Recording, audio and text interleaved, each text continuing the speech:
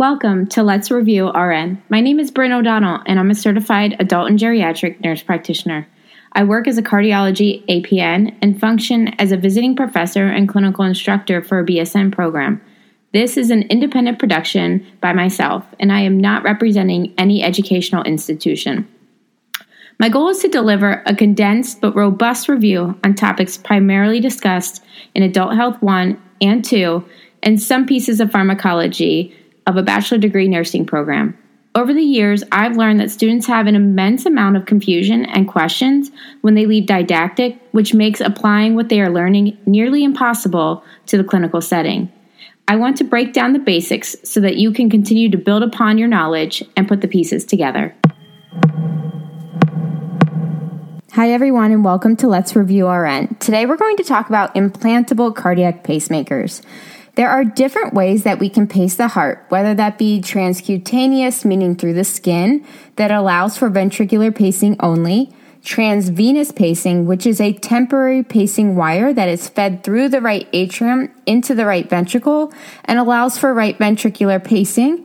Epicardial wires can be placed on the epicardial surface of the heart to allow for atrial A and ventricular V pacing. For the purpose of today's podcast, we will be talking about permanent implantable pacemakers. A pacemaker is a medical device that is implanted subcutaneously and generates controlled electrical impulses delivered by electrodes to initiate heart muscle contraction. It is used to help your heart beat more regularly if you have arrhythmias, which means irregular heartbeat, or sinus bradycardia, which is when the heart beats at less than 60 beats per minute. A pacemaker's primary goal is to restore normal activity and improve cardiac output. The pacemaker is made up of both the pulse generator, which is the small electrical box that is most often implanted at the left anterior chest wall, and the pacing leads that carry out the electrical signals to the specific chambers of the heart they are placed. The pacemaker acts as a watchful eye and monitors electrical activity of the heart.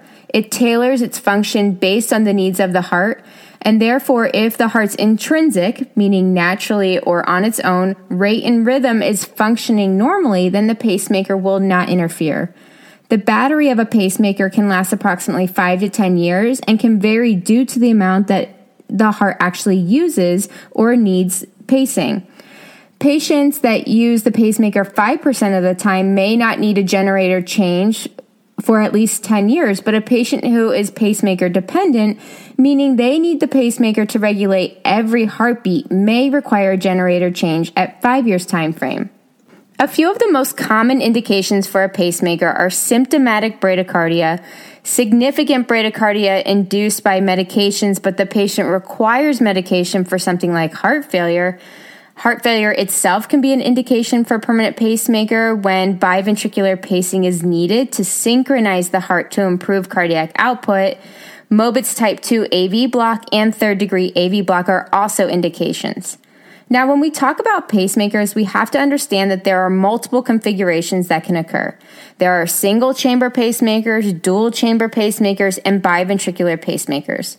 With a single chamber pacemaker, the leads can be placed in either the right atrium or the right ventricle.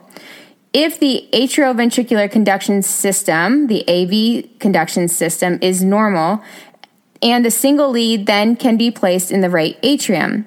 This causes depolarization of the right atrium and stimulates the left atrium to contract, and the electrical pulse continues through the AV node to the bundle of His and down the Purkinje fiber, stimulating ventricular contraction. If AV conduction abnormality exists, then the patient will receive a ventricular single lead pacemaker, which means the lead is positioned in the right ventricle. This is primarily used to generate a reliable heart rate in patients with chronic atrial fibrillation that experience a slow ventricular response, meaning they have a slow heartbeat. There's no need in this situation to stimulate the atrium with an atrial lead due to chronic atrial fibrillation. A dual chamber pacemaker has leads inserted in both the right atrium and the right ventricle and allows for the normal physiological delay between the atrial contraction and the ventricular contraction. This ultimately helps to synchronize contractions and increase cardiac output. Biventricular pacing allows for cardiac resynchronization therapy in severe heart failure patients by synchronizing the chambers of the heart and maximizing that cardiac output. In patients with ventricular conduction delay, such as a bundle branch block, the patient can benefit from biventricular pacing to help synchronize the left ventricle and the right ventricle. There are actually 3 leads placed in a biventricular pacer, sometimes referred to as a triple chamber pacemaker. And this means there's a pacemaker lead in the right atrium, the right ventricle, and the left ventricle. Conduction disturbances result in dysynchronization of the ventricular activity, which can cause negative effects on hemodynamics and overall cardiac output. In biventricular pacemakers, the additional lead is placed in the coronary sinus, where it can stimulate the left ventricle. The term cardiac resynchronization therapy, or CRT, is synonymous for biventricular pacing. It's important to note that pacemakers can record intrinsic cardiac activity and are able to respond appropriately. The pacemaker will sense intrinsic depolarization, meaning contraction of the atrium, if an atrial lead is present, and the ventricular contraction if a ventricle lead is present. Sensing is used to inhibit or trigger a pacing pole. This is referred to as the sensitivity of the pacer, and this allows the pacemaker to sense or see the patient's own intrinsic heartbeat. When there is normal cardiac activity, the pacing is inhibited due to the presence of a spontaneous atrial or ventricular activity or contraction. There is a fine line between oversensing and undersensing to make sure that the pacemaker is working appropriately. To sense correctly, the pacemaker must detect depolarization or contraction of either the atrium or the ventricle, but also ignore repolarization. Both the atrial and ventricular leads are programmed to sense a specific range of amplitude and frequency to prevent inappropriate pacemaker activity. When the pacemaker senses an intrinsic beat, it actually inhibits the pacemaker from triggering. We need to remember that the T wave is the most vulnerable wave of the cardiac cycle. And when a stimulus is sent during the repolarization or a T wave, it can cause ventricular fibrillation or VFib. This is called R on T phenomenon.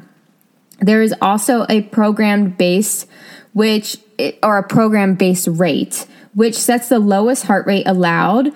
And if intrinsic cardiac activity is below that base rate, then it will initiate or trigger a paced beat. For instance, the base rate is usually set to 60 beats per minute, meaning that if a pacemaker does not sense depolarization to maintain a heart rate of 60 beats per minute, then it will kick in and deliver a pulse to stimulate contraction. The pacemaker can also have a max rate, which regardless of the atrial activity, the pacemaker will not pace at a frequency above that rate. Mode switching is a function on most pacemakers that prevents the ventricles from responding to supraventricular tachyarrhythmias and can indicate paroxysmal atrial fibrillation if reported on the cardiac device checks that there's been multiple mode switching. When we talk about pacer modes, we usually refer to them with 3-letter settings. There can be 5 or more letters that are sometimes involved, but for the simplicity of this podcast, we will stick to 3 basic mode settings. Those being what chamber is paced, what chambers are sensed, and what is the result of that sensing. First, we look at what chamber is paced. It will be labeled with an A if atrial paced, V if ventricular paced only, or D for dual chamber or both atrial and ventricular pacing is occurring. The second letter indicates which chambers are sensed. Again, A for atrial, V for ventricular, D for dual chamber, or O for none. A patient that has no sensing and no response to sensing is set with a pacemaker that has a set frequency regardless of intrinsic heartbeat. This is called asynchronous pacing and can occur in one or both of the chambers. Asynchronous pacing is rarely used, but it does set in when the battery is drained or when a magnet is placed over the pacemaker. I want to briefly touch on EKG changes that can occur when the patient has a permanent pacemaker and is in a paced rhythm. A sharp vertical line can be seen either prior to the P wave or before the QRS complex. These sharp vertical lines are the pacer spikes. If you see a pacemaker spike prior to the P wave, then this indicates that the patient has an atrial lead and is atrial paced. If you see a sharp vertical line prior to the QRS, this indicates that the patient is ventricularly paced. The patient can also be both atrial and ventricular paced, referred to as AV pacing, and you will see a sharp vertical pacer spike prior to the P wave and again prior to the QRS. More recently, there has been some advancement in creating leadless pacemakers, which incorporates a generator and electrode in a single unit. These are implanted into the right ventricle via a femoral approach. They are currently available for implantation in patients who require a single chamber ventricular pacer.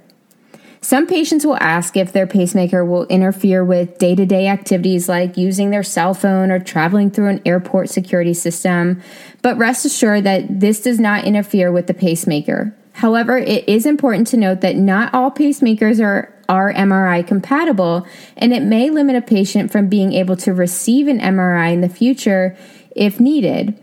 Now, some pacemakers are specific to MRI compatible, and that's something that you want to definitely address with the patient prior to any other testing that they may have done while they're in the hospital or in an outpatient setting. Another thing that I've recently learned was that when the patient is deceased and they wish to be cremated, it's important to note that the patient has a pacemaker because it actually needs to be removed before cremation or it can actually blow up the crematorium.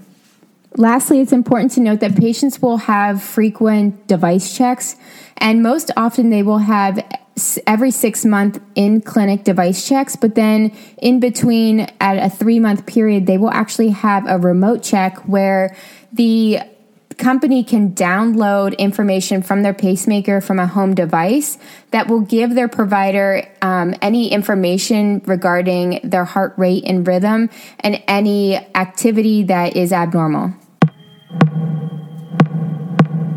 This podcast is for general information review purposes only. It does not constitute the practice of medicine or nursing. The use of this information or any materials provided by Let's Review RN are at the user's own risk. This content is not intended to be a substitute for educational teachings through students' educational institutes or organizations.